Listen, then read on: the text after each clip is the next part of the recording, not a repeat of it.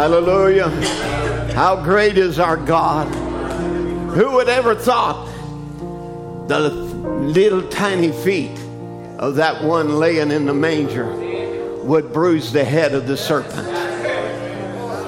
But not only that, but he said, the God of peace shall bruise Satan's head and crush him under your feet. It's your promise also. We're serpent bruisers today. We're more than overcomers through him that loved us. Amen. Aren't you glad for him today?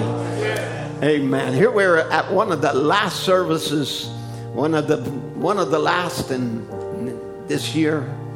We have a privilege of serving God one more time in this capacity. Let's just enter in with all our hearts today. Amen. God bless you, all that is gathered with us here and across the nation, across the world, and wherever you are. God knows your need. You just believe as we pray. Father, we love you. We thank you for the many blessings of life and the joy of serving you. The time that we can come together, Lord, as your children. And I pray, oh God, you would just bless us in your presence today. Let us not speak as men, but let us speak as oracles of God. Anoint your word to our hearts, Lord. And bless us in a mighty way, oh God, today in your presence. Lord, men can speak a lot of things, but if you will speak, one word from you would mean all the difference, Lord. And we know, Father, that as the anointing comes down and anoints us, that we come under the spirit of prophecy, which is a testimony of Jesus Christ. Lord, and you begin to speak through human vessels as oracles of God. I pray, Father, oh God, that reality will come, that the Spirit is speaking expressly. Lord, that it's calling our attention to every promise in the Word of God. I ask now that you would just anoint the Word today. Anoint our hearts to receive. Lord, anoint us with faith to believe and receive it for ourselves. We're your children in your presence today, and we're asking for your grace. In Jesus' name, amen. Amen. God bless you. Amen. Let's turn to Ephesians chapter 5 and verse 25. It's good to see each one of you that has assembled together with us. And you know, we had our little time of to be together with our families this week as the world stopped to supposedly stopped to remember Jesus. That's what we did. What the world did, that's another thing. But amen, what we did was stop to remember the great gift that God has given. And of course, we're here today to remember that gift and to thank him for it. And I think a Christian every day is Christmas for us. Amen, because Christ is in our lives. Amen. Ephesians chapter 5, verse 25. Husbands, love your wives, even as Christ also loved the church and gave himself for it, that he might sanctify and cleanse it with the washing of water by the word, that he might present it to himself a glorious church, not having spot or wrinkle or any such thing, but it should be holy and without blemish. Amen. God bless you. You can be seated. I'm going to speak today on the love affair of Christ and his bride, because I believe that that's really what it is that between Christ and the church is like a loving marriage.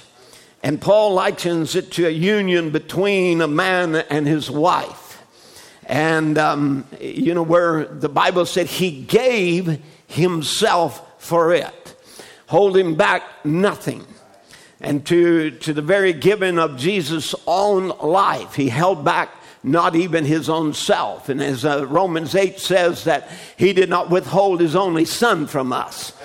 Amen. But he literally died, taking our sins to the cross and paying for them with his own blood, and proving by doing so that he will hold nothing back from his people. Amen. Now, in the church age book, Brother Branham said this. He said, according to the word of God, the bride was chosen before the foundation of the world. And this choosing of the bride was purpose in himself. Ephesians 1:9 and in Romans 9:11 it says that the purpose of God according to election might stand. And you can't read it any other way. The heart purpose, the eternal purpose of God was to take a bride of his own choosing. And that purpose was in itself, being eternal, was decreed before the foundation of the world. God's been waiting a long time to bring forth his bride. Amen. The Bible said Christ also loved the church. This is very important that we look at this as a love affair. God is love. This is his nature. That's the essence of his great being. It's a substance that determines his character. And that's why Brother Branham believed that the baptism of the Holy Ghost is divine love. When he went beyond the curtain of time, nothing but perfect love could enter there. Amen. So as the bride and groom is a couple that is brought together in love, so the church in Christ must also be united together in love. And in order to be his bride, one must love him. I want you to get that thought. One must love him to be his bride. Now, just as the Bible tells of a church, though, that's without spot or wrinkle or blemish or any such thing, and that church represents a people that we believe we're a part of today, it also tells of another woman that, in contrast to the bride, is a group of people, another group that is claiming to be his queen, but she's a wicked woman. She has no love for him. She hates what he stands for, so she tries to change him into a creature of her own liking. She is called in Revelation 17 and 18 the great whore. First, she loves herself more than she loves him. And second, as a whore, she shares herself with others. Now, so her womb is not for him alone. And this is the charge that God has against the church. And I'm separating the church there from the bride in this deal. Because again, she wants his provisions. She wants his comfort. She wants his salvation from hell, but she don't want to reproduce him. Now, remember, this is a whole thing of a man and a wife coming together, a woman coming together. When she pledges her life, she pledges her womb to him and him only to reproduce him. Now, so again, to be the bride of Christ means that we are pledging ourselves. We are pledging ourselves as a church, as a body of believers, to be a womb, to reproduce him. Now, in signs of his coming, Brother Branham tells us that Adam's bride was found with false seed. You remember that in the Garden of Eden. And that's exactly right. Jehovah's bride then, which was Israel, she was found the same way. And he divorced her and put her away. Is that right? Now, that was God. Christ's bride is the same thing. She is found with a worldly organizational seed in her and not the gospel, having a form of godliness, but denying the power thereof from the Holy Spirit and the Word. There is the sign of the last day. Now, I want to get this to you. God will divorce her and take his bride as certain as anything in here. So just as God put away Israel and Adam should have put away Eve, come on, amen, and Jehovah put away Israel and she became forsaken and desolate, the Bible said, without a husband, without his care, without his love.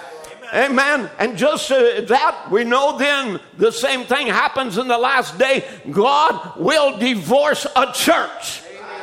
Any church that will not take and reproduce his life. Now, Revelation 3 pictures her in the last church age with Christ, her husband, on the outside. refuse entrance within. I want you to see the condition. It's not just him having refused his church. He died for the church. He gave his life for the church. He equipped his church.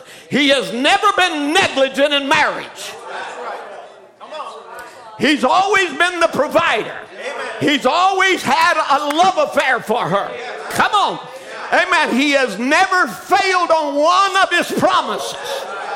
But you see, the last church age Christ, her husband is on the outside, refused entrance within, his fellowship and his love unwanted.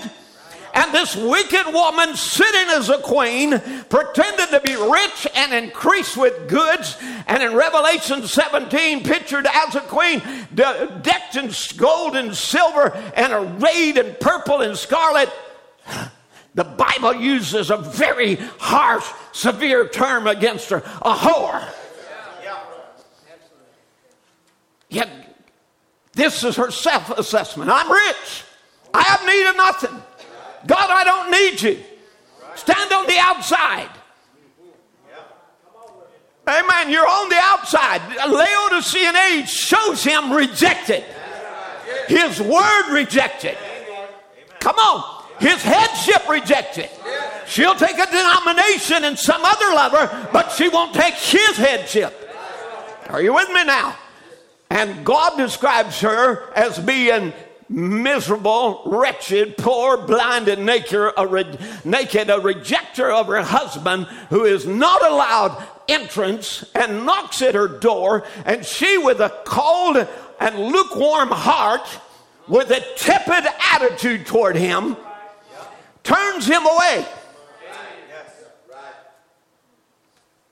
Now that is the condition of the end time people.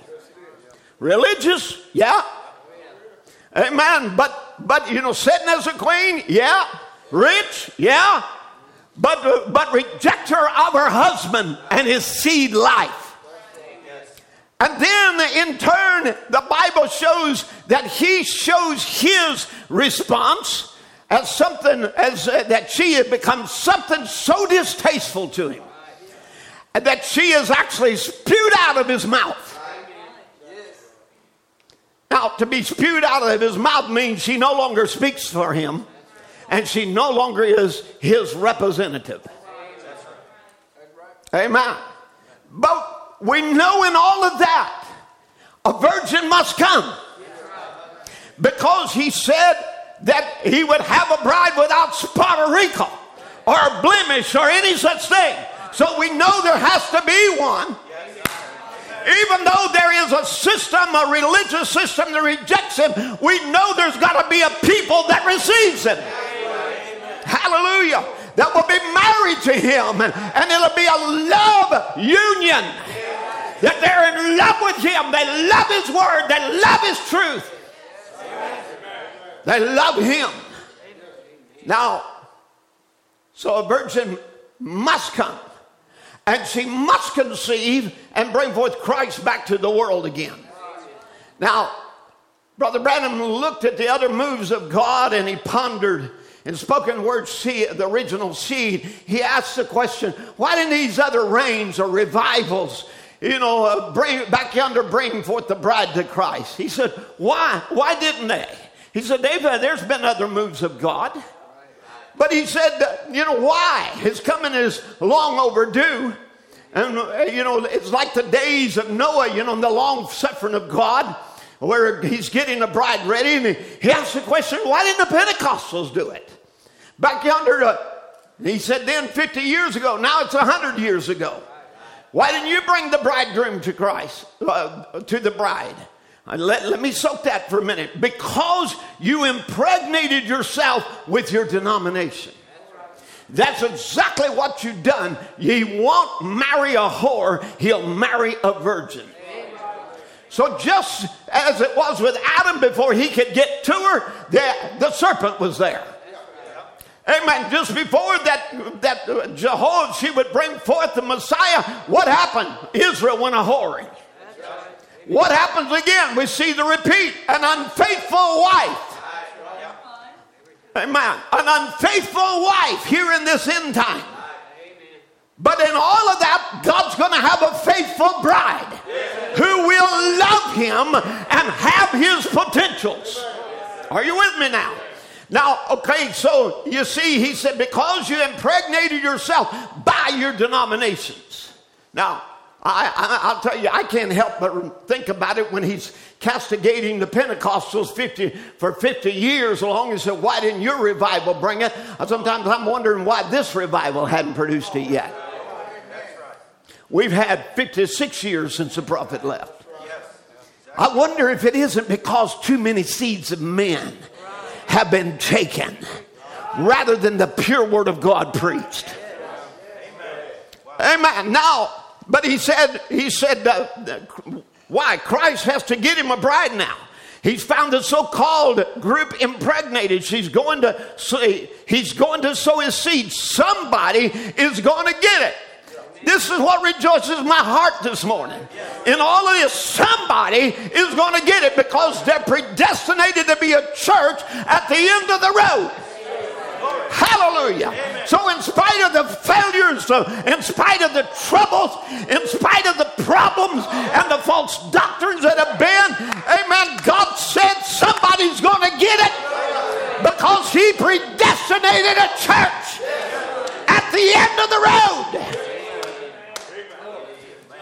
That's what warms my heart this morning. Amen. Is just realizing it. And he says, in spoken words, original seed, the rain falls on the just and unjust. That's what's the matter. That's why we didn't have a bride ready for Christ now. We sowed denominational seeds instead of the word. And what has it done? It has brought some more denominational children.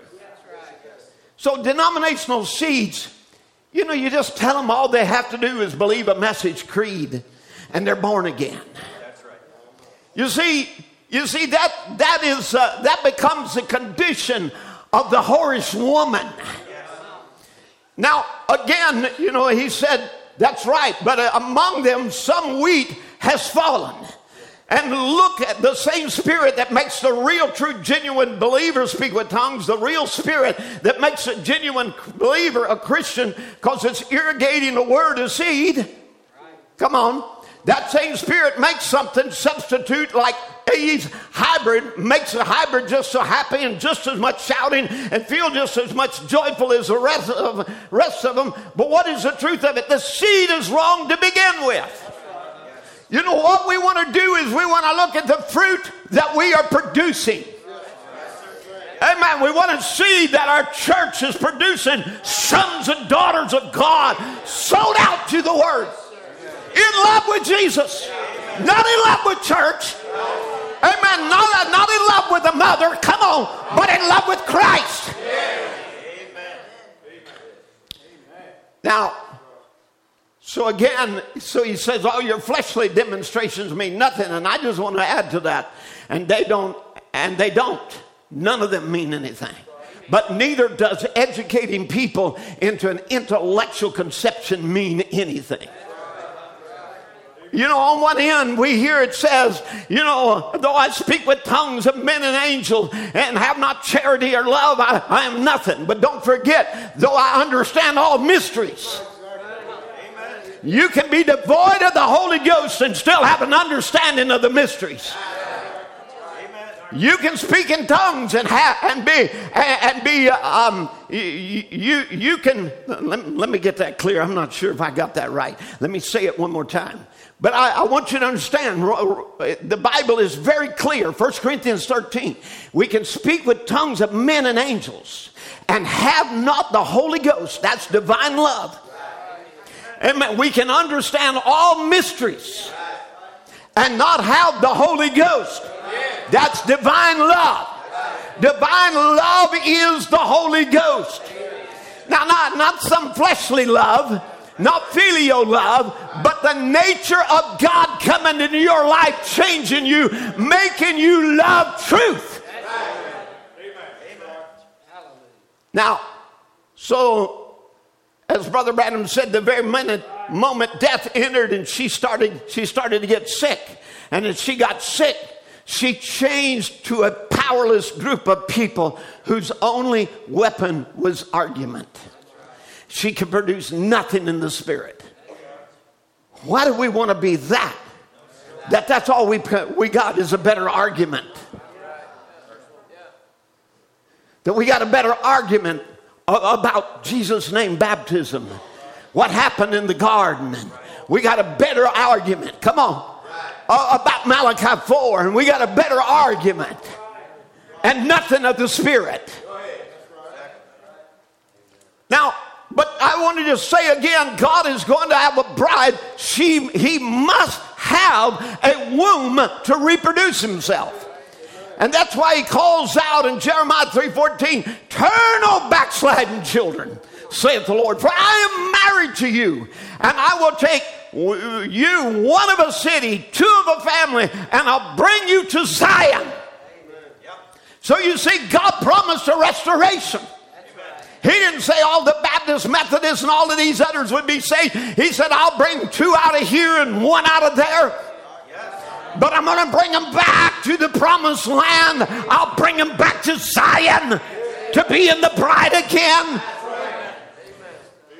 Listen, he had married Israel at Pentecost, 50 days after the Passover. He married and took a bride at Pentecost, 50 days after Jesus died on the cross, the Passover. And now 7 church age later, the lamb that was slain at Calvary, Passover, it is now Pentecost again, where he's calling a bride. Don't we realize that? We are at another Pentecost. Amen. It's at Pentecost where he becomes one with the people. Amen. Where he becomes married to them. Now, so again, you see, here we are where he is calling a bride, and in doing so, he is saying, come out of her, my people. Turn, O backsliding children. Amen. Saith the Lord, for I am married to you, and I'll take one of a city and two of a family, and I'll bring you to Zion. Well, you know what God did for you? Amen. There was many there who stayed right in the system you were in when God called you out. Is that right? Amen. What was he doing? God calling. You began to hear a call others didn't hear. Hallelujah. There was a deep calling to the deep. Amen. There must be a virgin womb. There must be a bride without spot. Amen. I see systems of religion and I see what they're producing.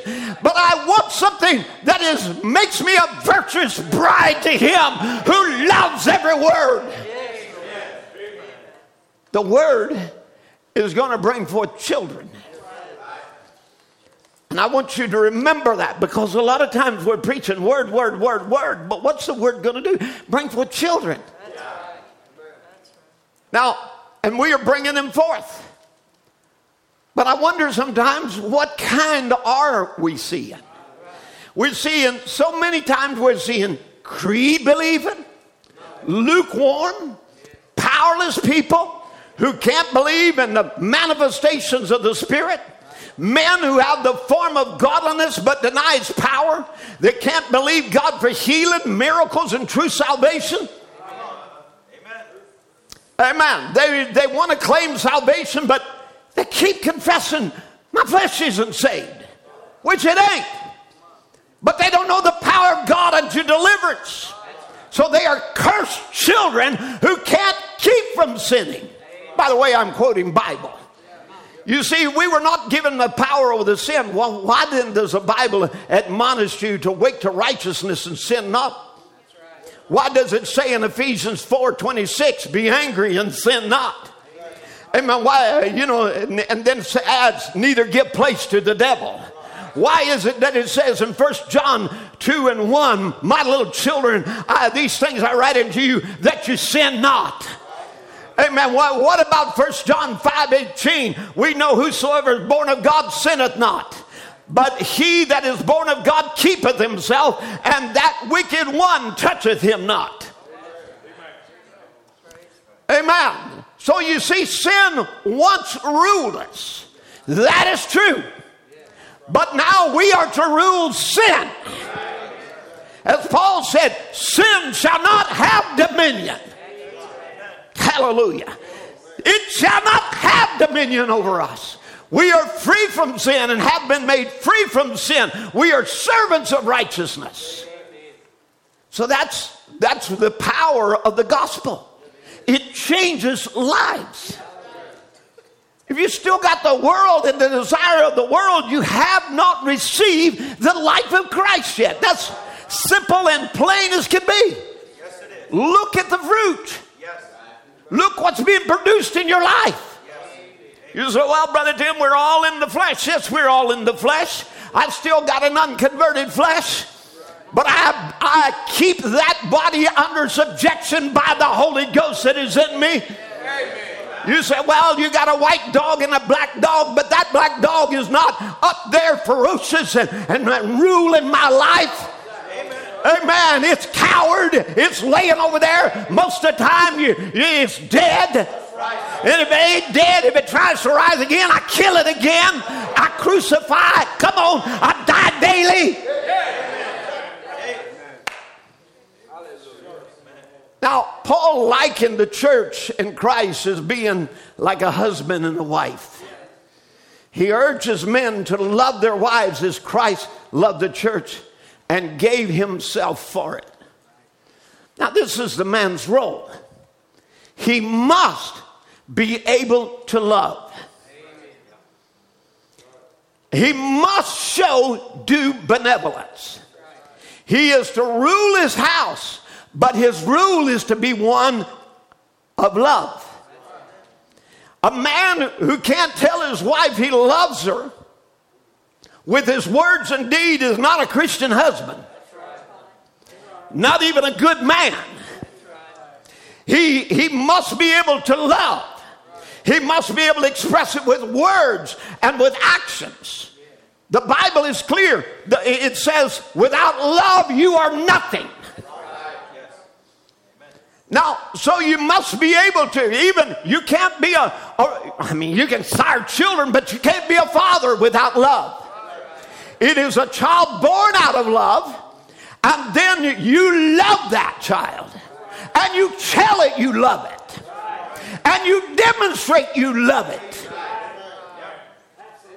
You know, some people think, well, I go to work. Some men think, well, I go to work and slave every day. Wouldn't my wife know I loved her? No, that doesn't necessarily mean you love her. May means you love your work.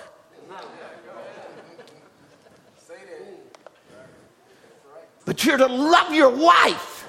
The Bible said, husbands, love your wife. This is a commandment. Ephesians 5:33, however, each of you must also love his wife as he loves himself. And the wife must respect her husband. Now, we a lot of times we want to hammer down on, boy, she better give me some respect. Well, I'll tell you what, if you loved her right, she would. Amen. A man who really loves his wife doesn't have any problem with her respecting him. Now, again, respect isn't something that you can demand. Respect is something that is earned. And it is earned by payments of love. 1 John 4:16, so we know and rely on the love of God, that the love God has for us. God is love. Whoever lives in love lives in God and God in them. So here again, here's the thing. You live in love. And if you live in love, you live in God, and God lives in you. You cannot, listen to me, you cannot be a Christian without being able to love. 1 Corinthians 13:4 says, love is patient, love is kind, it does not envy, it does not boast, it is not proud, it does not dishonor others, it is not self-seeking, it is not easily angered, it keeps no records of wrong. Goodness, folks, don't take a picture of these people. Half of them walked out right now. You see, it does not dishonor others. It is not proud. It is not boastful. It does not envy. It is not self-seeking. It is not easily angered. It keeps no records of wrong. love. And you say, well, I can't do that. We know and rely on the love God has for us. God is love, and whoever lives in love lives in God and God in them. So without love, you don't have God. It's his basic nature. You won't go to heaven without it. It is the Holy Ghost. Now, it's not an evidence of the Holy Ghost. That's not what we're trying to say. The evidence of the Holy Ghost is not manifested in filial love, and that's where the confusion comes. But when you have the love of God, the nature of God, it produces in you the life of Christ. Now, again, when men and women in a marriage don't love each other, treating each other with mutual respect, the Bible said their prayers are hindered. You cannot have a real spiritual walk with it, and not treat each other with mutual respect. Where you love each other, your prayers will be hindered if you don't. Family relations should be one of consensual love and honor and respect. Love cannot be demanded. Are you with me now? Now, love is built and maintained by being considerate and kind and compassionate and giving. Goodness, I'm going to preach to this place out there where you brothers out there, somebody out there say amen. South Africa, yell amen.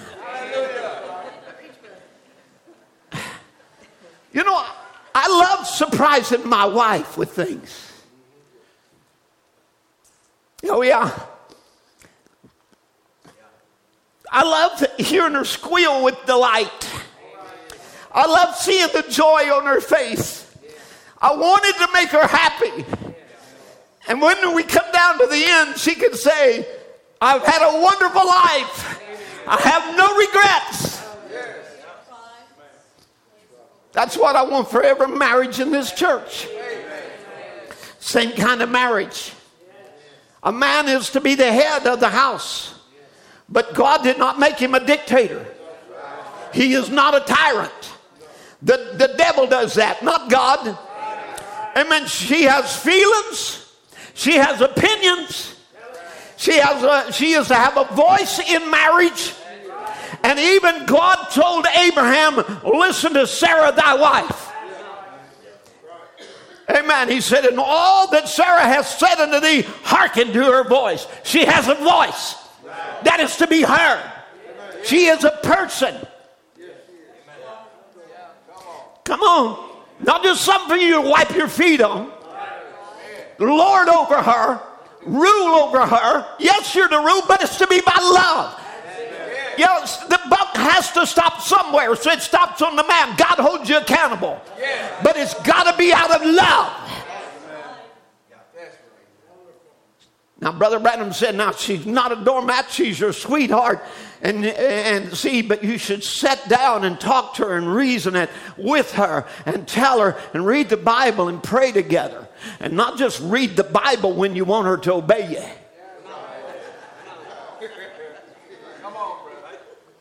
That's when men are really good about getting out the Bible.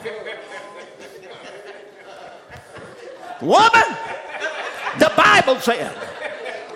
Come on. Some of them.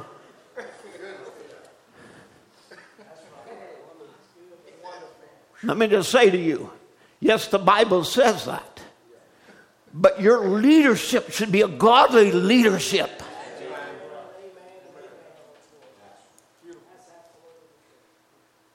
Where that she respects you, that she knows you're a man of prayer, that she knows that you've got her best interests at heart and the family's best interest at heart. A man is not supposed to use that authority over a woman just because he's a ruler. I'm quoting Brother Branham. God is her ruler above you, brother. And if your wife is doing something wrong, then you got a right to tell her, and she's supposed to listen to you. But you have no right to beat her or drag her around or do those things. No, sir. You see, God made man a helpmate, not a doormat. Remember, she was your sweetheart, and she should always be that. Amen. Now, so again, I quote Brother Branham said, no real male makes a female a doormat. And hear ye him, Brother Branham said here today, the world today is looking for something today. The world is looking for something today. When your little wife told you she'd be your sweetheart and wife, she was looking for somebody to love her. And when you promised your husband, he was looking for somebody when he come in, weary and tired from working all day, some little wife to put her arms around him and kindly brush his hair back and tell him how much she loved him. And he said that's what causes separation in families is the neglect of love. And that's what causes separation in churches, the neglect of love. We've got to have love. And let me tell you something. You know, your congregation in your house is looking to you for a godly example. And there's many a message kid turns away from the message because of what they saw demonstrated in their home. Oh, Brother Tim, I think you need to preach a while now on dominating females. Come on, Brother Tim, Brother Tim, Brother Tim.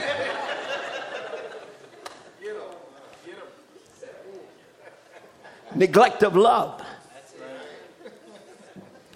Time-tested memorials of God. He said, I was talking about men losing their affections for their wife.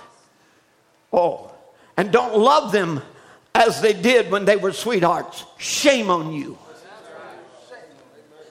Absolutely, that's the part she should be, and you should treat her like that. Oh, never let that little honeymoon cease. Because it ain't going to do it. It ain't going to in heaven. It's going to be just perfectly one there. Because that's just full of divine love. A man told Brother Branham, said, my wife thinks I ought to come in every night and kiss her and hug her and make it out like we were fixing to get married. I said, we're married and we got a bunch of, he said, we're married, we got a bunch of kids. He said, whoop. Wait a minute, boy, you're wrong, you're wrong. That's just the same as it was before you were married.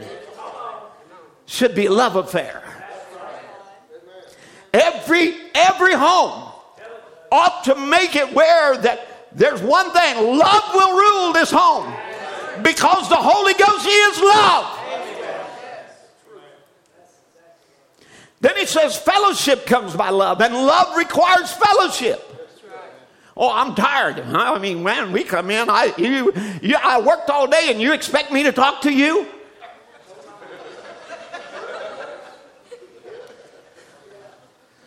Love requires fellowship. Oh, men keeping secret from their wives and wives keeping secrets from their husbands? That's not marriage. There's no secrets. Love requires fellowship. If you love your wife, you just got to get with her and talk with her. This is love. And you know, again, you know, well, I'm just not communicative. Well, get the Holy Ghost then. It'll change your attitude.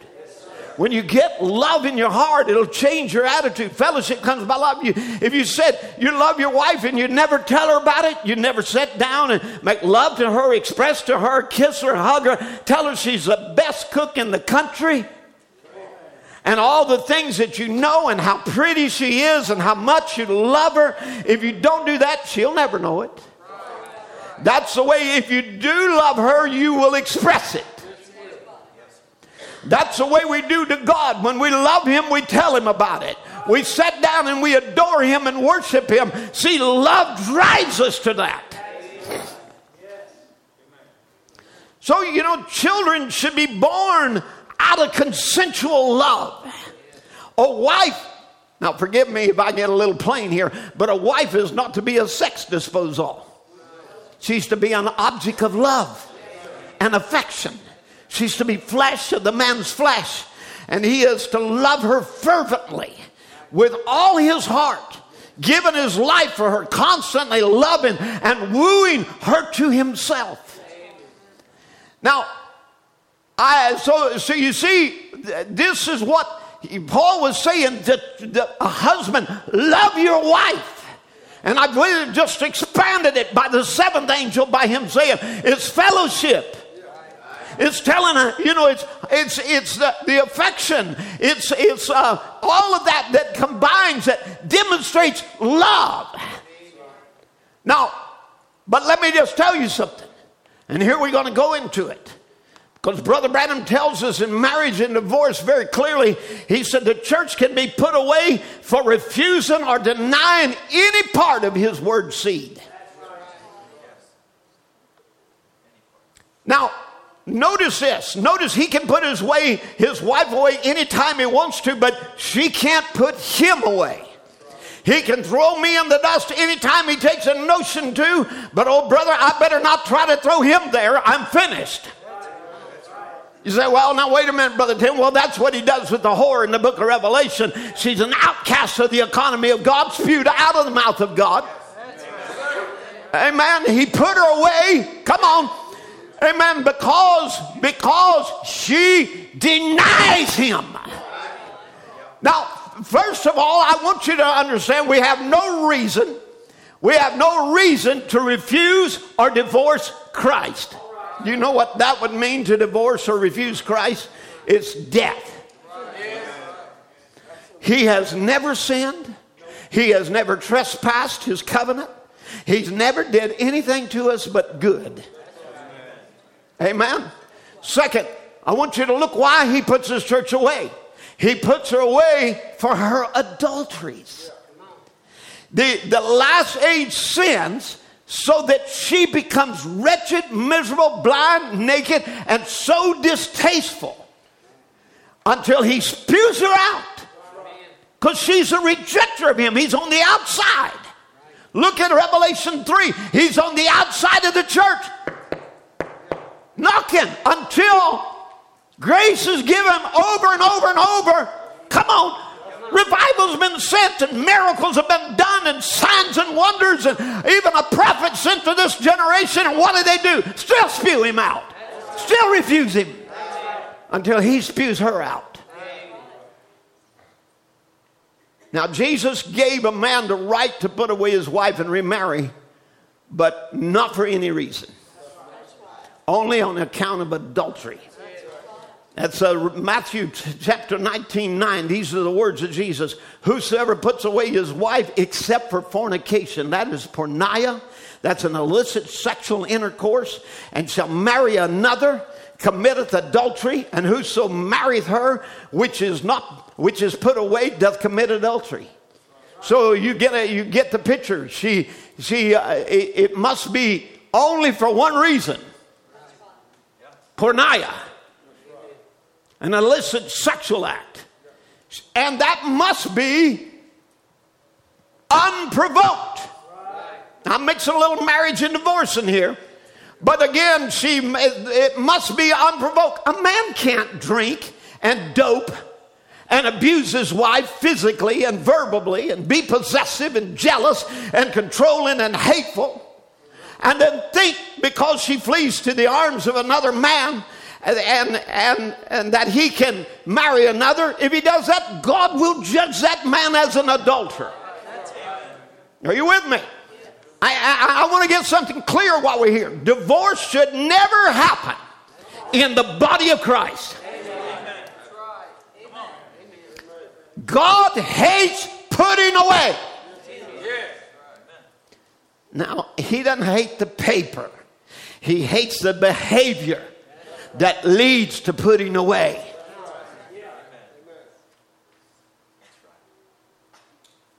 Now, let me just tell you something clear. We are a people that by the opening of the seventh seal receive the mystery of the true mystery of marriage and divorce. And you are to marry only by revelation.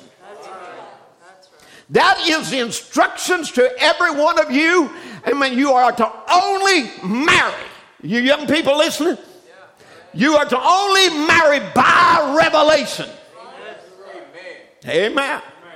Not because of looks, stature, physical appearance,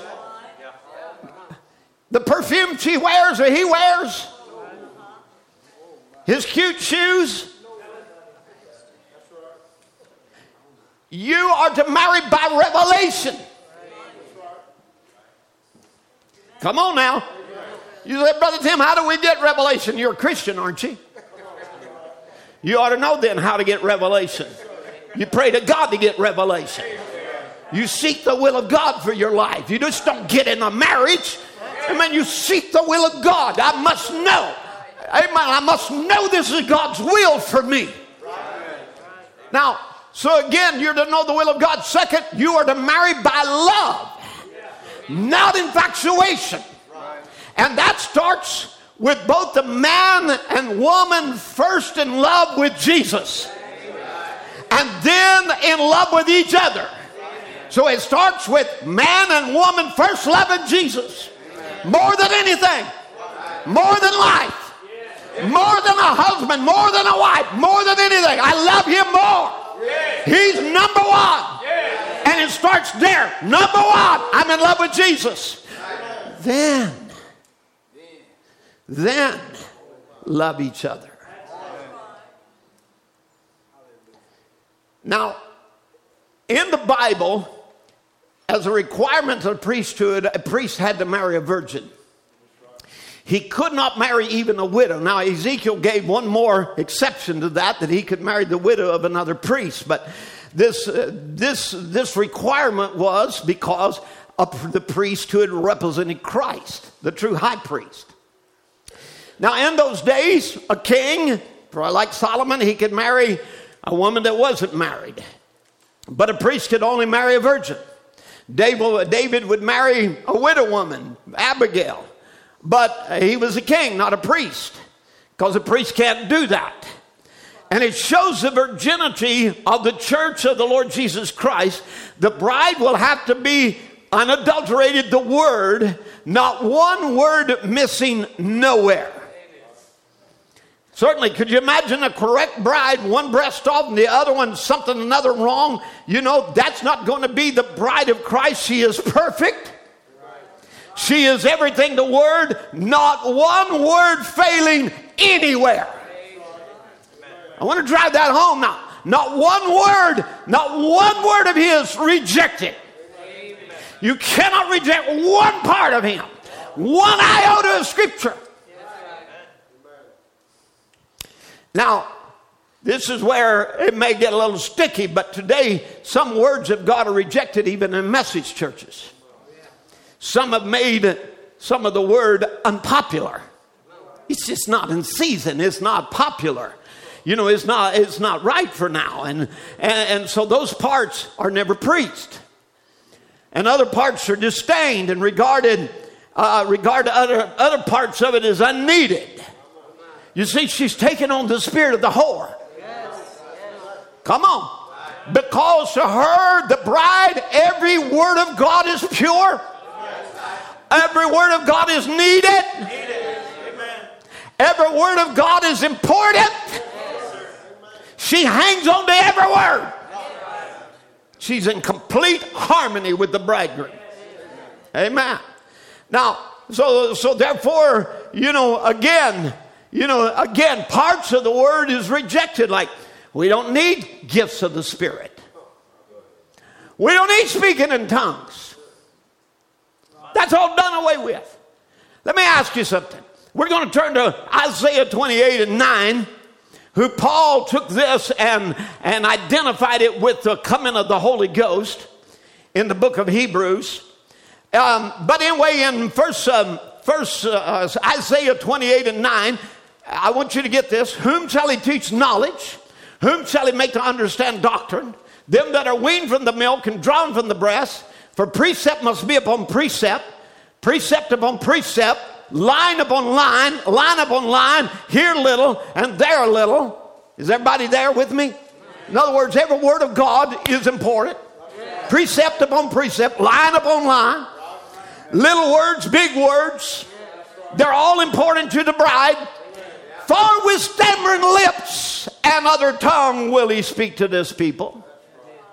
To whom he said, this is the rest wherewith you may cause the weary to rest, and this is a refreshing. Yet they would not hear.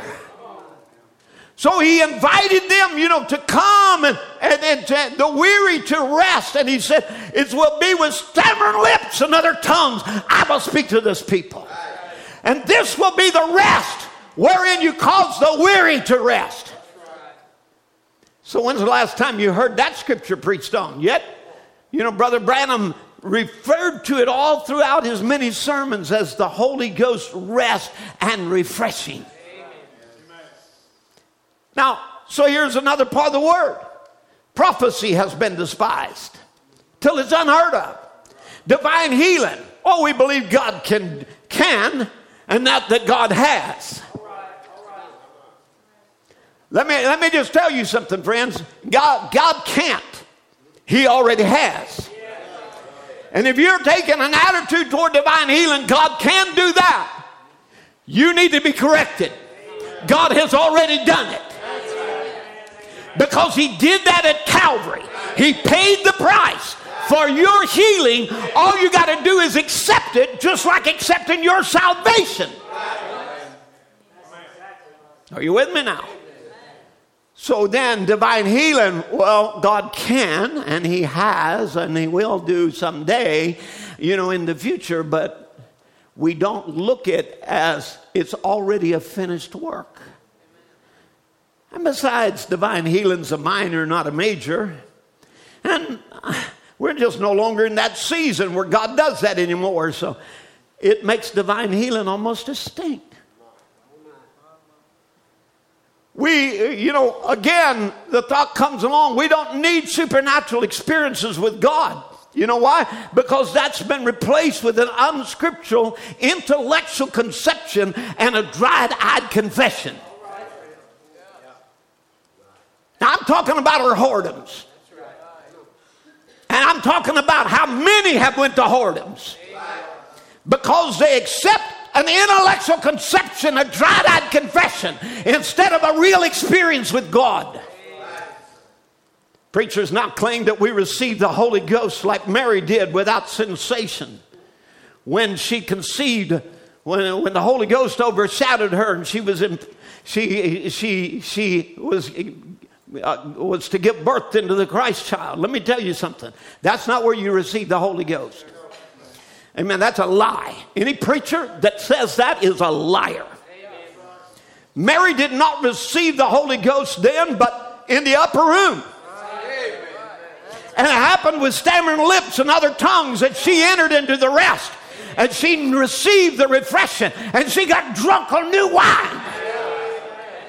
Hallelujah. Amen. Now, again, Brother Branham preaches this over and over again. What happened to Mary in the upper room? And he says from the beginning it wasn't so. He said, now look, brother, look, they searched around to their kindreds. We can have a revival among the Lutherans, among the Baptists, among the churches. And where do we find that spirit of power? Where do we find that? That's what I say. This begs an answer. Where do we find it? Where do we see those people like it was on the day of Pentecost, so drunk under the Spirit of God they staggered like drunk men? And let me tell you, my Catholic friends, the Blessed Mary was in there. That's right. And if God wouldn't let the Virgin Mary come to heaven until she was first filled with the Holy Ghost, dare you try to get there anything less? But the Bible said she was with them, and the same thing that they were all doing, so filled with the power of God till they staggered and acted like drunk people. Are you with me now? Now, of course, this is before the seals, after the seals, and all the way through the message. You just can't get away from it. Come on. Now, we are calling ourselves perfect today because of a perfect word, but so much of it is being denied and missing. It ain't there. It's not among the body. To refuse one word of it is grounds for divorce. It's a seed. And to refuse to be a womb to bring that life forth It's grounds for divorce.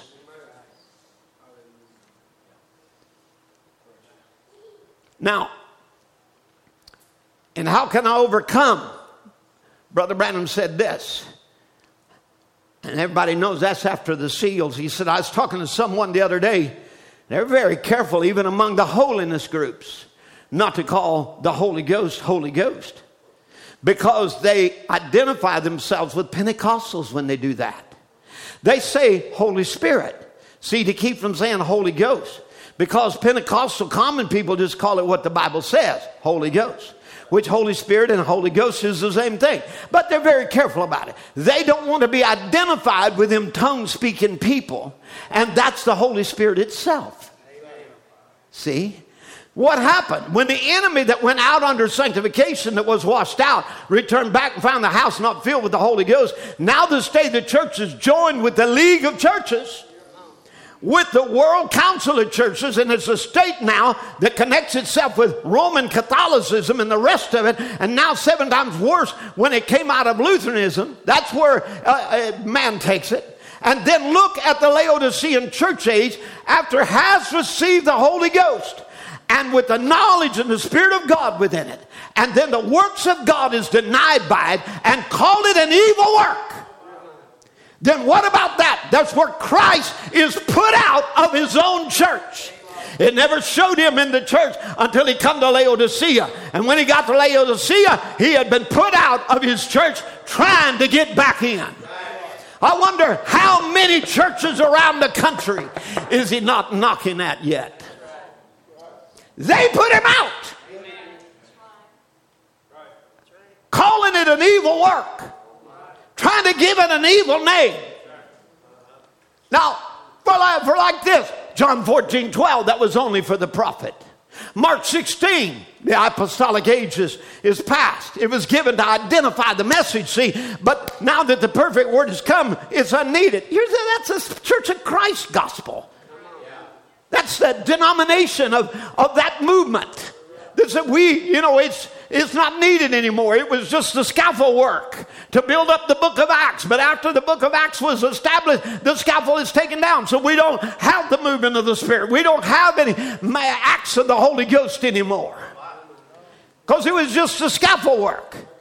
Brother Branham stood against that. The bride will have to be unadulterated, the word, not one word missing nowhere. Certainly, could you imagine a correct bride, one breast off, the other one, something other wrong, That's not going to be the bride of Christ. She is perfect.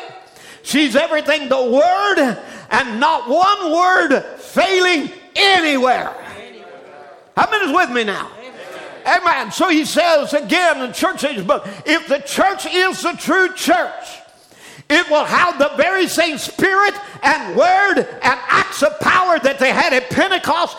By experience, it will be a Pentecostal church, and there will be tongues and interpretation and prophecy and healing, and God will be in the midst of her, and God will declare himself in the midst of her as he always has. Hallelujah. Hallelujah.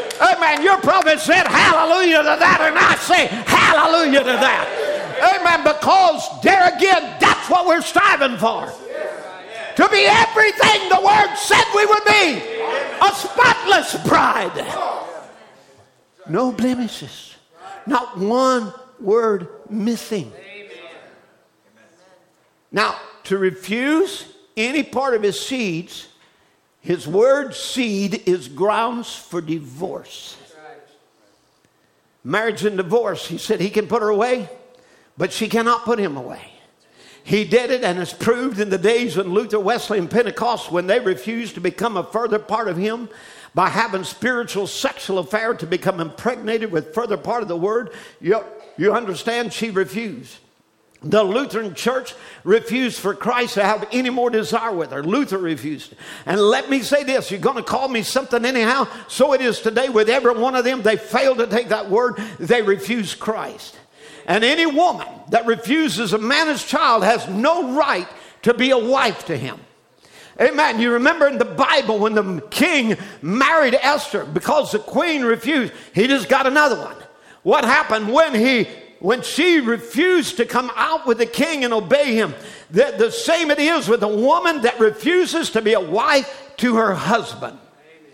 Now, so Brother Branham really is anchoring this in marriage and divorce. So the church refusing Christ's seed of Spirit and the Word, and that's what they're doing. Instead of producing him, we're producing hybrid children. Come on. Makes homosexuals in the pulpit, adulterers in the pulpit, and in the church. If that's in the pulpit, what do you think's in the laity? Come on. Amen. We're not talking about some other move somewhere. I'm talking about what's happening in message circles. Amen. Now you can get mad if you want to, but that's what's happening. You know, a form of godliness, but denying the power. Don't deny the power. The power that'll transform a life and make sons and daughters of God. Don't deny the power that takes healing and miracles and signs and wonders out of the church. Amen. That's what the whore is producing.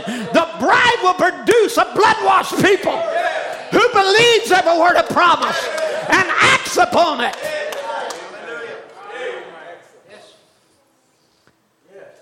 Children of the world instead of children of Christ, because she refuses to be a wife to Christ. So they produce children of the creed, and they grow up as harlots just like her. So instead of bringing forth a child, which a woman should, Brother Branham taught us that. You know, neither should a man deny a woman her child. No, your love ought to be bigger than that. It ought to be more than your selfishness about me. It ought to be also about her and her ability to bring a child and raise it for the glory of God. It's not a one-way street. But I'll tell you, Christ will never refuse us to bring forth his life. Neither will a real husband. Come on now. But you know what happens? They'll take instead a pet or dog or something and pretend that's her baby and give it a mother's love. Have you ever seen the like? Humanizing animals. I've loved animals. I've been an animal lover all my life. But I never humanized them. They're dogs or goats or cows or whatever they are. If they was edible, I ate them.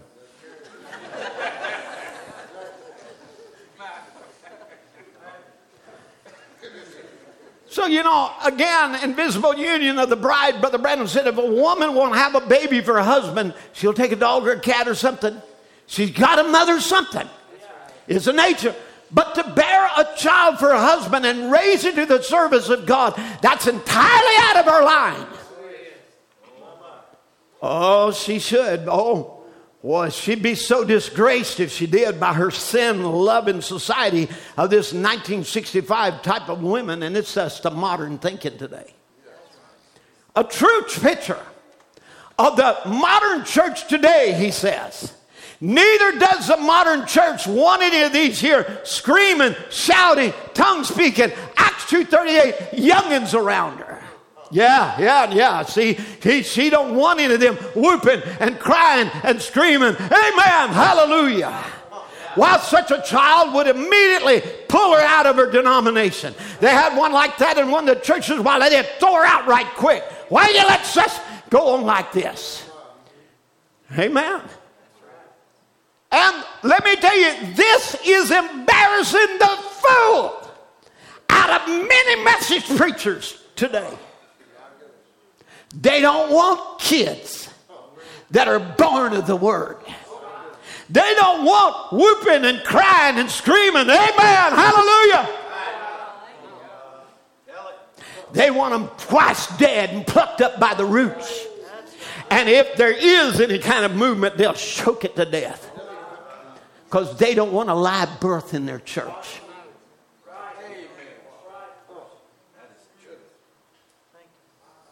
And they're embarrassed. They're embarrassed to hear They're embarrassed to hear that at Evening Light Tabernacle, somebody actually wept their way to Calvary. They're embarrassed to hear, amen, that the Holy Spirit moved and that was shouting and dancing in the Spirit and rejoicing like Mary did in the upper room. And you'll never make it to heaven without the same kind of experience. And to deny our children that experience is to be a whore and a harlot.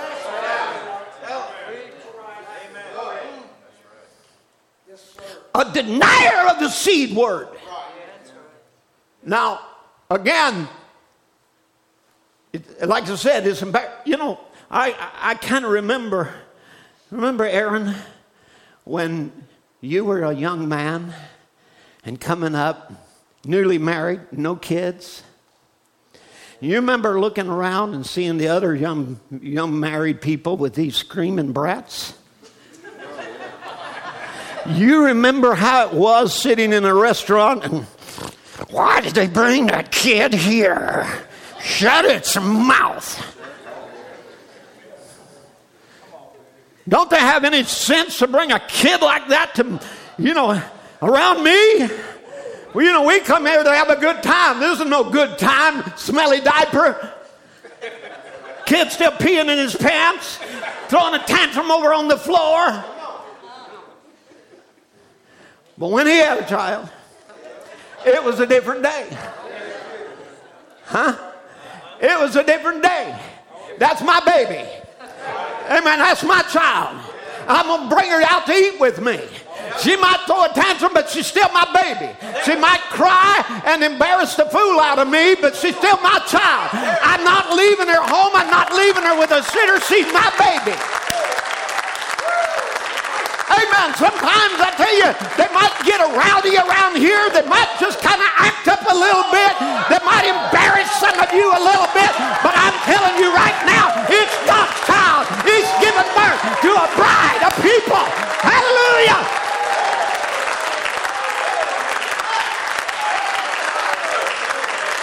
Hallelujah. And I'm not embarrassed. I'm not embarrassed. I'm not embarrassed to say, hallelujah, somebody got free in the Spirit. Somebody shouted. Somebody praised the name of the Lord. I'm not embarrassed.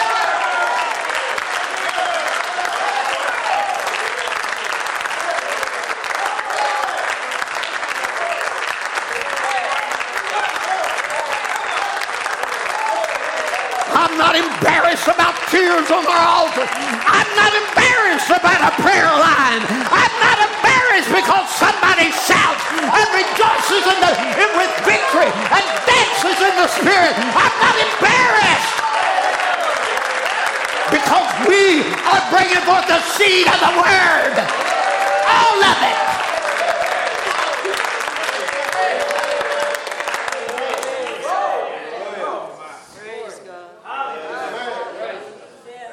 And ashamed of him, Brother Branham said, today if somebody says, are you a Christian? Well, it's very much a popular thing. Say, oh, I'm a Christian. But do you believe the word of God that said these signs shall follow them that believe? Well, you do know that says they will speak with new tongues, right? Amen. Or even ministers' faces will blush. Are you ashamed to say of divine healing? Are you ashamed of the full gospel? Are you ashamed of your Pentecostal experience? That's being ashamed of his word. That's his word made flesh in you. This is in July, just before he leaves. And yes, it was preached in his tabernacle. He wasn't trying to pet some Pentecostals. Jesus said, if you're ashamed of me, then I'll be ashamed of you. Why would he be ashamed of you? Because you're claiming to be his when you won't follow him. What if I said this little boy is my son? He'd turn around and say, who, me, your son? What do you think I am? It would embarrass me. So would to your son. And that's the way so-called Christianity today. If you name the name, a denomination, all right, they can accept the fatherhood of a denomination. But when it comes to accepting the fatherhood of the Word of God, Christ, in other words, admitting the Word fathered them, That's the Holy Ghost. Amen. The Holy Ghost, that's my daddy. Yes, sir. Yeah. Come on. Amen. You see, they're embarrassed. They don't want to say, yes, I have spoke with tongues. Yes, I have seen visions. Yes, I believe in divine healing. Yes, I praise the Lord. I'm free from all organization. I'm not bowing down to any of it. I'm a servant of Christ. Oh my, that would just tear them to pieces. A man who has once come in contact with God, which is the Word, and the Word has been made plain and manifested to him. There is no shameness about that. You're not embarrassed. Don't embarrass me to say I believe every word of God. Doesn't embarrass me when the Lord says to say anything and you go say and do it. It don't embarrass me to say I've been filled with the Holy Ghost. It doesn't embarrass me to say I've spoke with other tongues. It don't embarrass me to say our Lord has showed me visions. It don't embarrass me to say He's the same yesterday, today, and forever. Amen. So I'm just going to tell you, your prophet wasn't embarrassed by you either. But it is embarrassing the fool out of some of these message preachers. I'm not having that Pentecostalism in my church. Well, it is Pentecostal, but it's not Pentecostalism. Pentecostalism, the bride, you can never feed the bride Pentecostalism, but she is a Pentecostal church. It's what Malachi 4 was to do, was to turn our hearts back to the Pentecostal fathers. Tell me, what was the message to do? Turn our hearts back. Return, O backsliding children. Come back to Zion. That's what Malachi 4 did. He said, thus what the church was at Pentecost is the standard. That is the pattern. There is no other pattern. No matter what the scholars say, God has not changed that pattern. What God had did at Pentecost, He has to keep on doing until the church ages close. And the church age don't close till the rapture. It's the bride that was seen in preview. He said she's the same kind of bride, same kind, built out of the same kind of material she was at the first place. Now read Malachi 4 and see if we're not supposed to have a message in the last days that would turn the hearts of the children back to the Father, back to the original Pentecostal message, word by word. Brothers, we are here. Amen. Even Satan knows.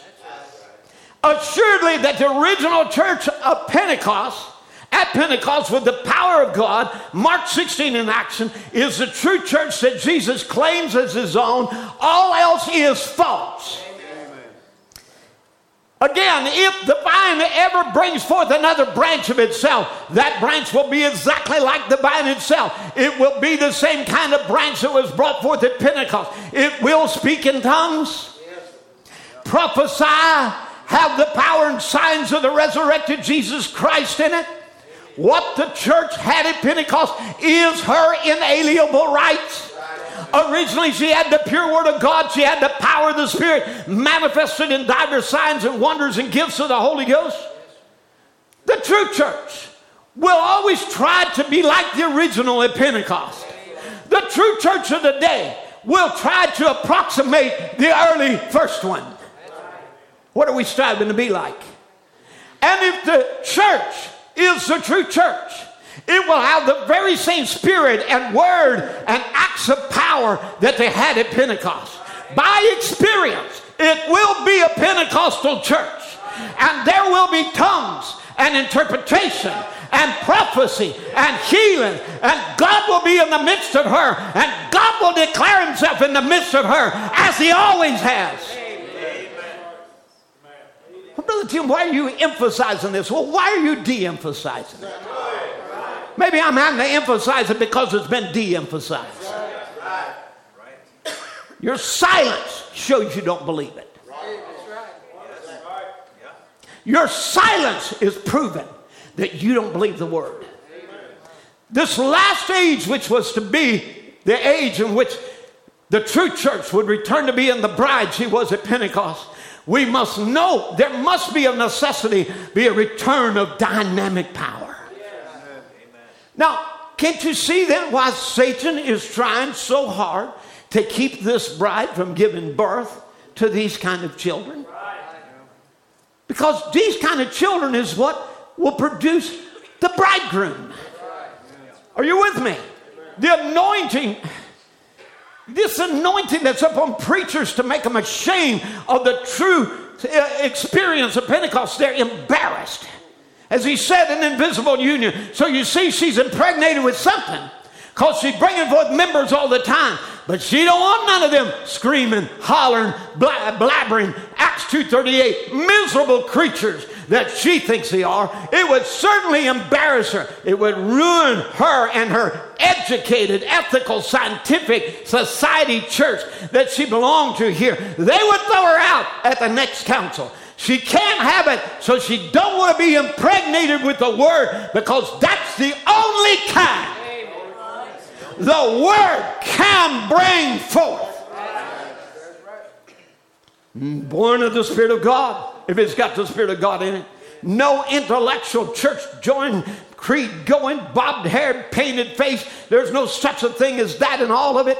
You don't find that in the Word of God. You find an old-fashioned, sanctified, Holy Ghost-filled child, born of the Spirit of God, screaming, hollering, shouting, praising God. Amen. So, well, Brother Tim, y'all make too much noise. Well, this is the quietest place you'll ever live. Because in heaven, I'll tell you what, they're going to be screaming and shouting and dancing and rejoicing. Come on. Amen. Now, you see, again, that's what you find. The only kind the word can bring forth is tongue speaking, Acts 2:38, blabbering, screaming young'uns, born of the Spirit of God. It has the Spirit of God in it.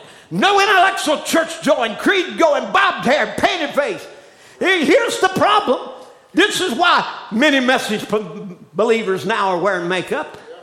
This is the reason why the dresses are getting shorter and tighter. This is the reason why. Come on. This is why the painted faces are coming back. They never got a word birth. Are you with me? Because when you find a child of God, you'll find an old-fashioned, sanctified, Holy Ghost-filled child, born of the Spirit of God, screaming, hollering, shouting, praising God. Amen. Amen. That's a true message church. Hallelujah. Because that's the kind of church that Apostle Paul preached. In a deceived church by the world, he talks about how there has to be a death before there's a birth. And he says a man or woman can never have a new birth until they're intellectuals and their own self is rotten, dead, die out at the altar and scream and get all messed up to a place that all the starch gets out of your collar. And you're born again by the Spirit of God. He says, I don't care if you squall, speak in tongues, jump up and down, flop like a chicken with his head off. You're bringing forth new life. But we've substituted something for it. We want it the classical way. And what do you produce? A nest full of rotten eggs. A cage of every unclean and hateful bird. That's all the same, you know. Amen. That's what happens. We produce that kind of thing. Thirsting for life. Brother Branham said people are afraid of the new birth. They're afraid of it. Now, any birth, I don't care what level it's on. It takes a mess. If it's out yonder in a pig pen, any birth is a mess. If it's in a pig pen, if it's in a cow stable, if it's in a pink decorated hospital room, I don't care where the birth takes place. It's a mess. And a new birth is the same. It'll make you do things you didn't think you would do. You might cry, boo-hoo, rub around on the altar. No matter what you do, I've never asked God it would do no good to try to bring the new birth on my level. I want to meet God's level of the new birth and receive it. I don't care what I have to do. Somebody said not long ago, I'm afraid to receive the Holy Ghost. I'm afraid it make me speak in tongues like them others. He says, I don't care if I spoke in tongues, talked in tongues, crowed in tongues, or anything else. I want the Holy Ghost. That's the main principle. I don't care what level it is. I'll meet God on His level. Rest sweat out with God until you can hold on and the blessing comes. Hallelujah. God will change you from your old Jacob ways, a supplanter, a deceiver, and make a prince with God out of you. As he said in the church age book, instead of the straight word of God, instead of spirit-filled men in the church who are led by spirit-given revelation, there are now creeds and bylaws and the educated guesses of educated men. Learning has taken the place of revelation.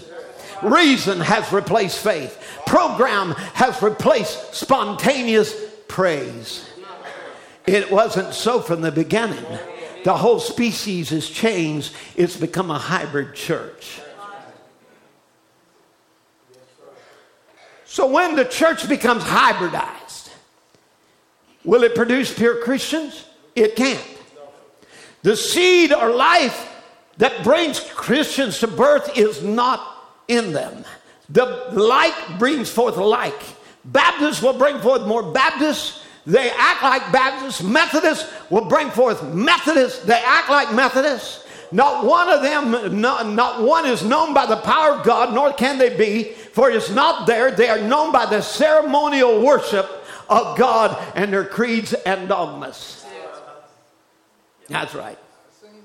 Now, in 3rd Exodus, he tells of how that Joseph was hated by his brethren because he was spiritual and he saw visions. And he had words from God. And he said, so they sold him down to Egypt. They got jealous of him. And he said they thought they would never need him. We don't need, and I'm quoting 3rd Exodus, we don't need speakers with tongues. We don't need interpreters of tongues. We no longer need Old Testament prophets to set us in order by the Holy Spirit. We understand we have adopted man-made system to take place of the Holy Spirit. Therefore, there is a people that is elected and has their names on the Lamb's Book of Life. They can't go for that. They are spiritual minded, and therefore they can't go from that. They can't stand it, no matter if their fathers and mothers has lived in whatever organizational church. Oh, I can hear somebody say, well, are you just trying to get us all speaking tongues and prophesy, Brother Tim? Is that really what you're trying to do? No. However, you know, if I stood with Paul, he would say, I would that you all spoke with tongues. If I took what he said, he says, despise not prophesying, forbid not speaking in tongues. So no, I'm not trying to get you to do it. I'm trying to get you not to despise it. I'm trying to get you not to forbid it. Amen. You see, these are no requirement for an individual's salvation, but they must be in the body of believers. All don't speak with tongues. That's right. The Bible said that. All don't prophesy. The Bible says that too. Amen. But in the body, there will be tongues. There will be prophecies. There will be gifts of the Spirit in the body, the church. These things are among believers. They're a sign that believers are present. God works among them. Amen. These signs follow them that believe. They shall speak with new tongues. They will cast out devils. They will do this by the Spirit. Because it's in my name, Jesus said, they'll do this. They'll do this in my stead. In my name. In my stead. They will be the ones casting out devils, speaking with new tongues, laying hands on the sick, and they shall recover. Oh, but we don't want prayer lines today. Well, what's the matter with you? You see, it's not a requirement for you in order for you to go to heaven to see a vision. But it is a promise in the Word. I'll pour out my Spirit upon all flesh. And young men shall see visions. And old men shall dream dreams. And it won't be just on the men, but it'll be upon my sons and my daughters. I'll pour out my Spirit, saith the Lord. It's got to be in the church. Is that right? Amen. I think it ought to be like Brother Branham said in the last year of his life. It don't embarrass me to say I've been filled with the Holy Ghost. It don't embarrass me to say I've spoke with other tongues. It don't embarrass me to say that the Lord has showed me vision. It don't embarrass me to say He's the same yesterday, today, and forever. You say, well, but we're not in the season for that. Brother, listen, we're in the season of the same yesterday, today, and forever. You don't ever go out of season. Amen. 1 Kings 19:3. This is a day of trouble and of rebuke and blasphemy. For the children are come to the birth, and there's no strength, not strength to bring forth. 1 Kings 19:3. Put that up for them. Well, try 2 Kings.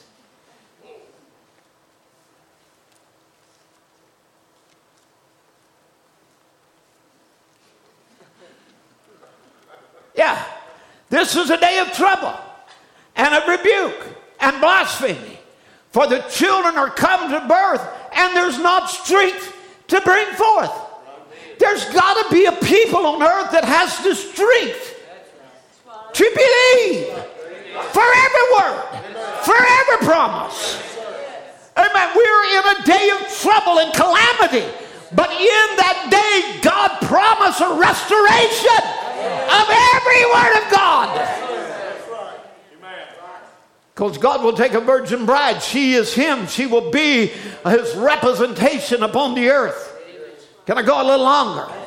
Thank you. So it is the rising of the sun. He said Him being the groom, the bride has to come forth because it's a part of Him, and it can only be the manifestation of the fulfilling of all the revelations any other spoke of the bride.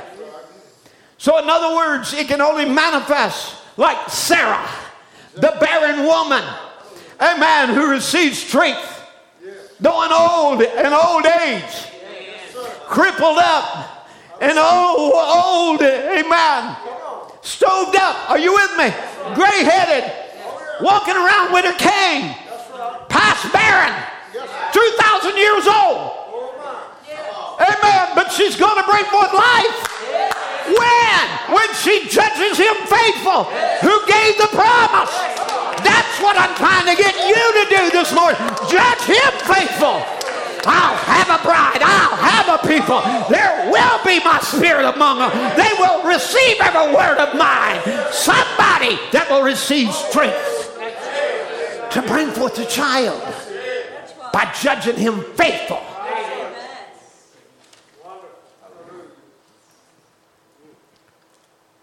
It's the manifestations of the fulfilling of all revelations of any other spoke of the bride. So it speaks of Rebekah, the barren woman. You remember Rebekah could not bring forth children, and her husband interceded for her. Oh God, intercede for your bride. She must bring forth the Messiah back to the earth. Amen. What about Rachel, who Jacob worked for? What about the Gentile bride who Joseph received while down in Egypt away from his brothers? Come on. While he was down in Egypt, what did he do? He got a Gentile bride. When he was in exile, he got a Gentile bride.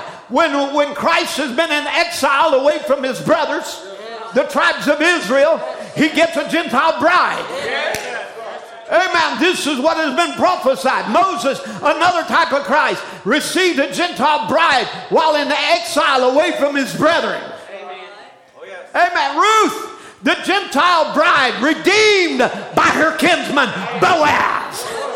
Hallelujah. She was not content just to be a gleaner. She wanted the whole field. Give me the man and I'll own everything. Give me Christ, we'll have everything. I don't want just a handful of this or a handful of that. I want the whole field. I want the whole possession. I want every promise in the Word of God. I'll take it all. It's mine. Oh yes, it's mine.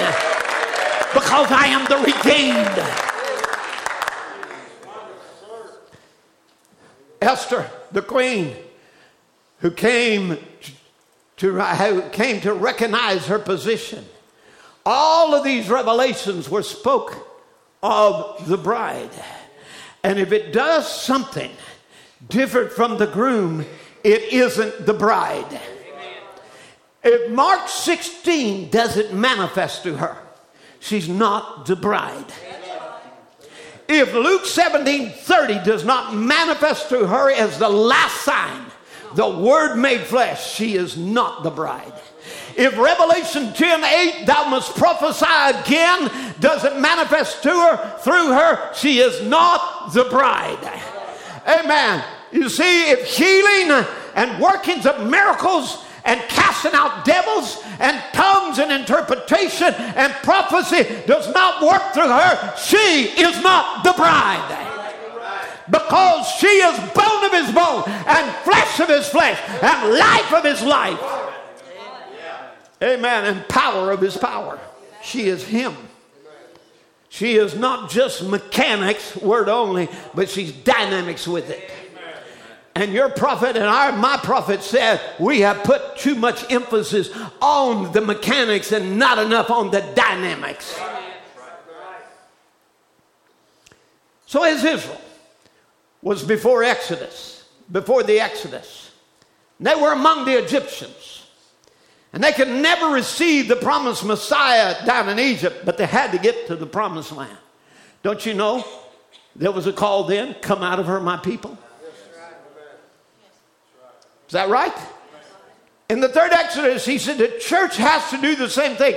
Get out of the group of rejectors over into the promise before the Messiah can ever be manifested before them. You see it? The life of the Messiah manifested making a church ready, a bride.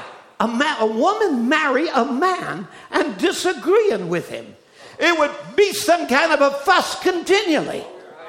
But when a man and his wife, his girlfriend, his spouse, when they are in perfect harmony like one soul and one mind, because they're going to be one flesh, and when the church can get in such harmony with God until the manifestations of the bridegroom is manifesting the bride, because they're going to be one. So he said, you've got to get out from among those rejectors. In other words, you've got to separate yourself from unbelief. Is that right? Now, a man and his wife, a husband and his wife, they can't be truly family unless they're one. They have to be. If they're not a good family. You see a wife pulling one way and a husband pulling the other, that would make an awful family, wouldn't it? Amen. But you see, an agreement with love with one another, that's a family. And that was God's masterpiece. And now the true family, all the true family here portrays that. So you are to portray in your family what God has in his family. We ought to be able to look at families in this church and see God's family. Come on. We ought to be looking at a husband and a wife and see Christ in his bride. Amen. We ought to see the children in obedience to God and obedience to their parents and reflecting back what true children would do. Now, you young men right here and young ladies, you're not married, but you still got a part to play. Do you know the Bible said that Jesus there, he was such a student of the Word that he went to the tabernacle in the temple and he disputed with the priest. And here come Mary come along and said, what has happened? We've left you and you didn't come with us. And why? What have you done? And he said, don't you know I must be about my Father's business? And the Bible said he went with them and was subject to them until his appearing in Israel. So you see, part of your Christian walk is being subject to your parents, obedient. Because you are reflecting a child of God. You are reflecting, in that your attitude toward Christ. Son, take out the garbage. You 5-year-old. Teenager with an ugly attitude. Asking somebody, to clean up your room. You ought not have to be told to clean your room up. And I'm not just talking to boys here. I'm talking to girls too. Don't learn a filthy habit. Keep your room neat and clean, just like Jesus would walk into it.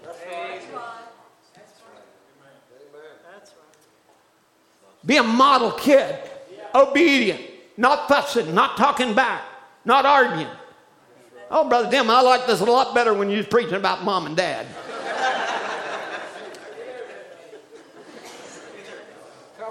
You see, your attitude towards them shows your attitude toward Christ.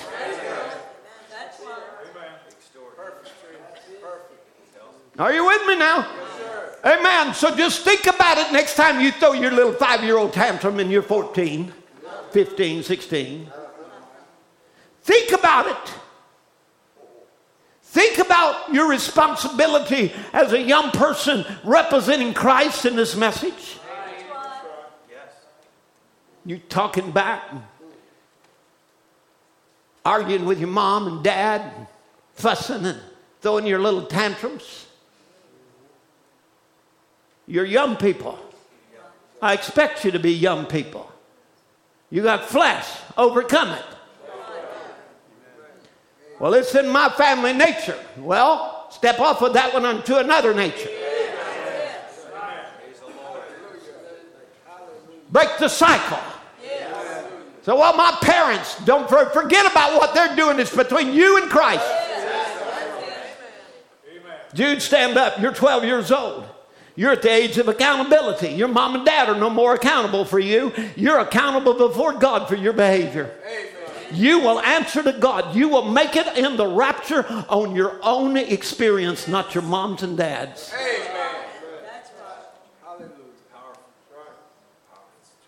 At that age, you must seek the Lord. That's the same way with all you other young men. Thank you, Jude. It's a responsibility. We are representing the family of God. You see, in our marriages, in our home, it's a love affair. It's not, Brother Tim said so.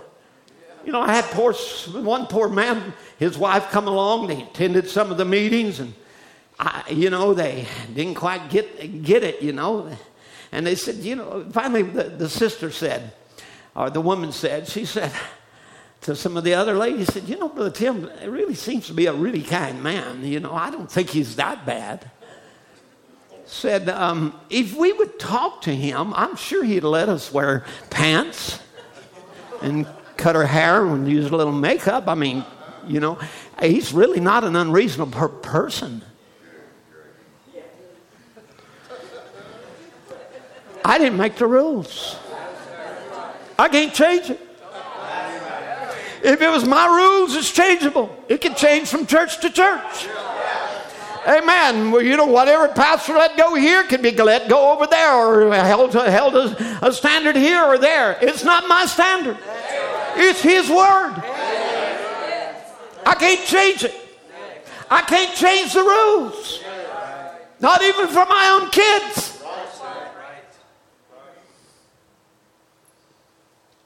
You see, it's a love affair. And a Laodicean lukewarm affair will not work. Do you know I have message preachers crying on my shoulder? I'm an older minister now. I hate it, but I'm older. I used to be the 15-year-old boy preacher, and no longer. They look at me as the old man.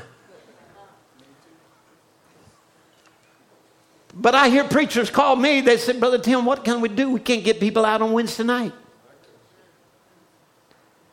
They're always out. They make excuses for Sunday. They're camping, they're hunting, they're doing this or that. I said we're having trouble just having people there. You said, Brother Tim, why does it matter? Because if the pews don't praise God. Because if the love of God's in your heart, you'll be here every time the church door is open. So all the ministers today are having such a time getting their people out to prayer meeting on Wednesday night. They love television programs. Oh, maybe you don't have one, but your computer. And they love amusements.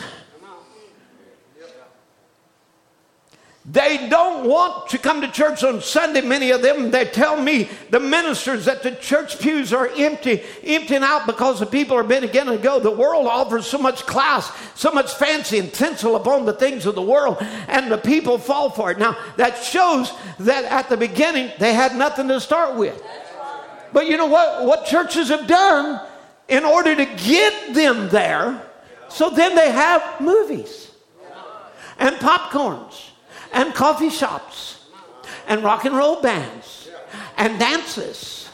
And they have that to get them there to hear a 5-minute sermon on Christ and go back to their partying. And churches will fill up for that. But I tell you what will really feel a true church is an outpouring of the love of God, the power of the Holy Ghost, and put a revival in the hearts of the people till they can't stay away from the house of God.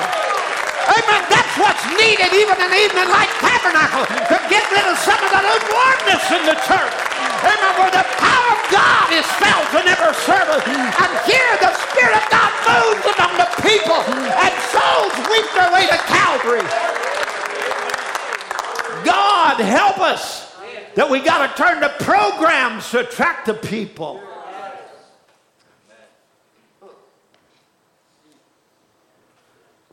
Somebody asked me here a while back, and I just copied what Brother Branham said, but anyway, asked me said, how do you get all them young people to church? How do you get them on the front row? How do you get them up there? How do you do that? You know, we don't tell them to. They're not set there by the deacons. It's their own choice. You know what I've found? They want to be as close to the anointing as they can. They want to show a real love and a fervency for Christ. Amen. Are you with me? Amen. I tell you what, you know, those that are really attracted to God, they will want to be in that presence. Somebody asked me, well, what do you do to get them kids to come to church? And how do you get them there to respond that way? And how do you get them to do it? I said, I give them pills. Every service we pass out pills.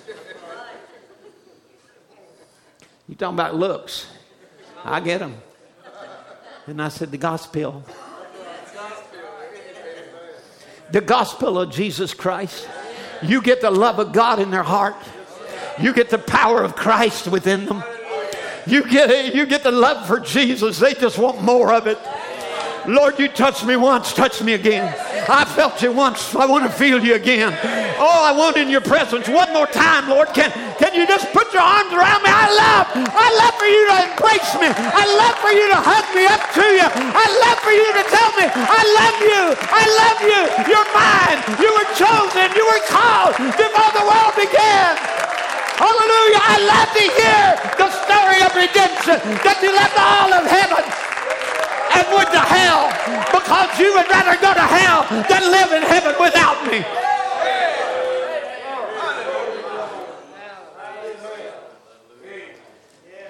When you love God, you couldn't write you or wire you away from church. They couldn't chain you away. You can't hide a believer from God. If you love the world better than you love a prayer meeting, if you rather watch a television program than pray, there's something wrong with you. If you'd rather have a Sunday afternoon ride than going to church, there's something wrong with you somewhere, because where your heart is, there's where your treasures are also. You see, it's a love affair. It isn't, you're hammered to death and you're beat. Come to church. It's because there's something in your heart. You so want him. You're built into the structure of Christ because you're the bride of Christ.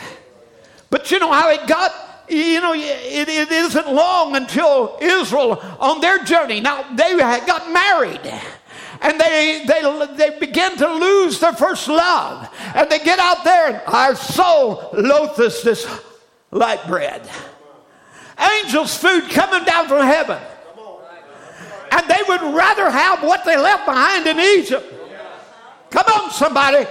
Than to have the pillar of fire that leading them. They would rather be slaves down in Egypt than to have the shout of the king. They would rather live down in Egypt and have the leeks and the garlics than they would to have angels' food from heaven. Are you with me? Amen. This is what happened. They lost their first love. The Ephesian age would die out, losing their first love, till God would say, I have somewhat against you. I cannot rapture this church. I cannot take her. Though they've got Paul's message, though they've had mysteries revealed, I can't take her because they lost their first love. Their fervent desire to please God has died down. And in too many assemblies, all there is just the blackness of the ashes of a past revival. There hadn't been a move of God there for years and years and years and years. And there's no love affair.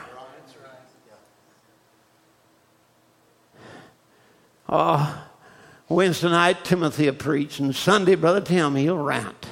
2 hours. We're the only church that has to put up with 2 hours. He don't know when to quit. He's like a wind-up Energizer toy. You know, he gets wound up and he can't stop. A worshiper goes to worship, to express himself before God. It doesn't matter if everybody else is cold.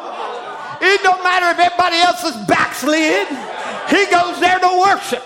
He forgets everything else that's around him. He's there in love with Jesus. And he brings the love of God around him. And it starts spreading throughout the church. Hallelujah. And the shout, the joy becomes to come in the midst of the believers. And there's rejoicing and tears that are flowing down. And the songs of Zion are sung. And hallelujah, the Spirit of God comes and moves and anoints the preacher. Not an intellectual sermon, but an anointing sermon filled with the power of God, and he prophesies. It's not just a duty. Go with this boy. Mom wants you to. I don't like him. I go with him anyway. Well, you don't care how you dress. You don't care what your hair looks like. You don't care. You don't care if you. I'll just chew on gum in front of me. I'll make myself as distasteful. You know, Mama wants me to do this. You see, it's not a love affair. But when it becomes a love affair, hallelujah, I care what I look like. Amen. I want to please him. I want to please her. I want her to know I love her with all of my heart. I want him to know I love him with all of my heart. You see, it's a love affair. Amen. I'm in love with Jesus and he's in love with me. I've got this picture of this Jesus I'd love to let you see. I'll tell you, here's the picture. He's the healer of all your diseases. He's the master of your stormy seas. I'm in love with Jesus. But what's more, he's in love with me. Hallelujah. Hallelujah. Hallelujah. Hallelujah. Amen. I'm in love with him. He's in love with me. It's a marriage of love. Not a duty, a love affair. Nobody has to coax me to read the Bible, to pray. Nobody has to push me and prod me. I'm in love with him. I love him with all my heart. Thank you, Jesus. Will you give him praise this morning? Just express it back to him just for a moment. Hallelujah.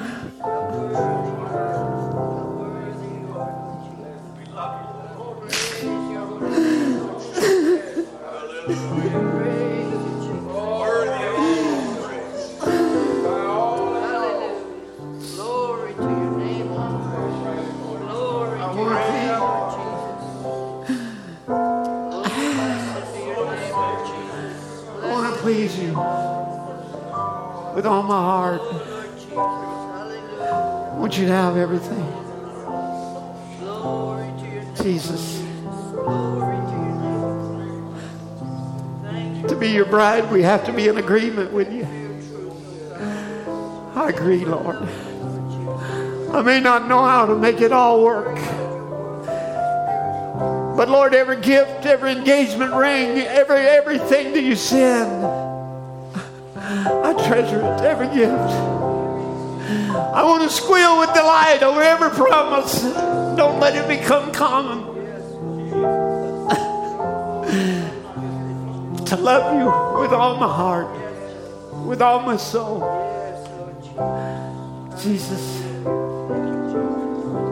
Jesus.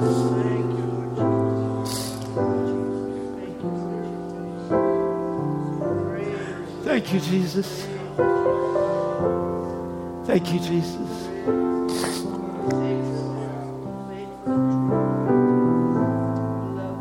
Thank you, Lord. Just worship Him a moment now. Just raise your hands to Him. Just give Him praise. Just thank Him for His goodness. He brought you. Look what He's done for you. Look where He brought you from. Look what you was. Look what you are now. Oh, amazing grace, how sweet the sound that saved a wretch like me. I once was lost, but you found me, Lord. You purchased my salvation. Thank you, Jesus. Thank you, Jesus. How many husbands here today say, Lord, reflect your love through my life to my wife. Let me be a real example.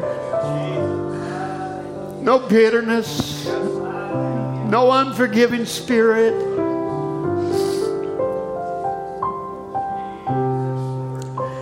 How many of the little sisters would say, God, make me a real reflection of your bride.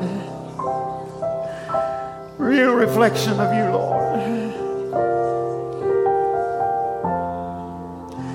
Thank you, Jesus. Amen. You purchased our salvation, Lord. Amen. Thank you, Jesus.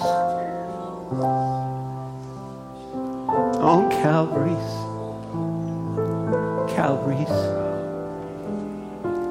tree, I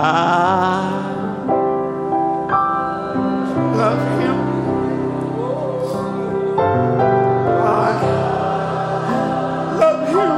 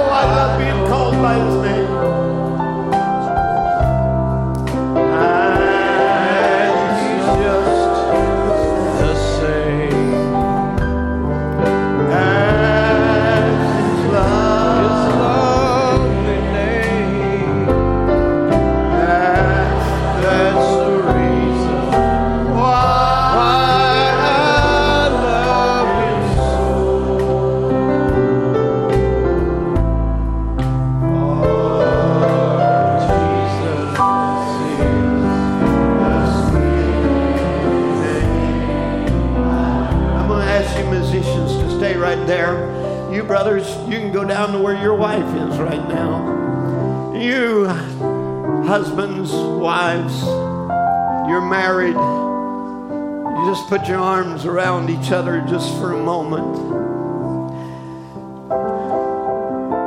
just move into wherever they are.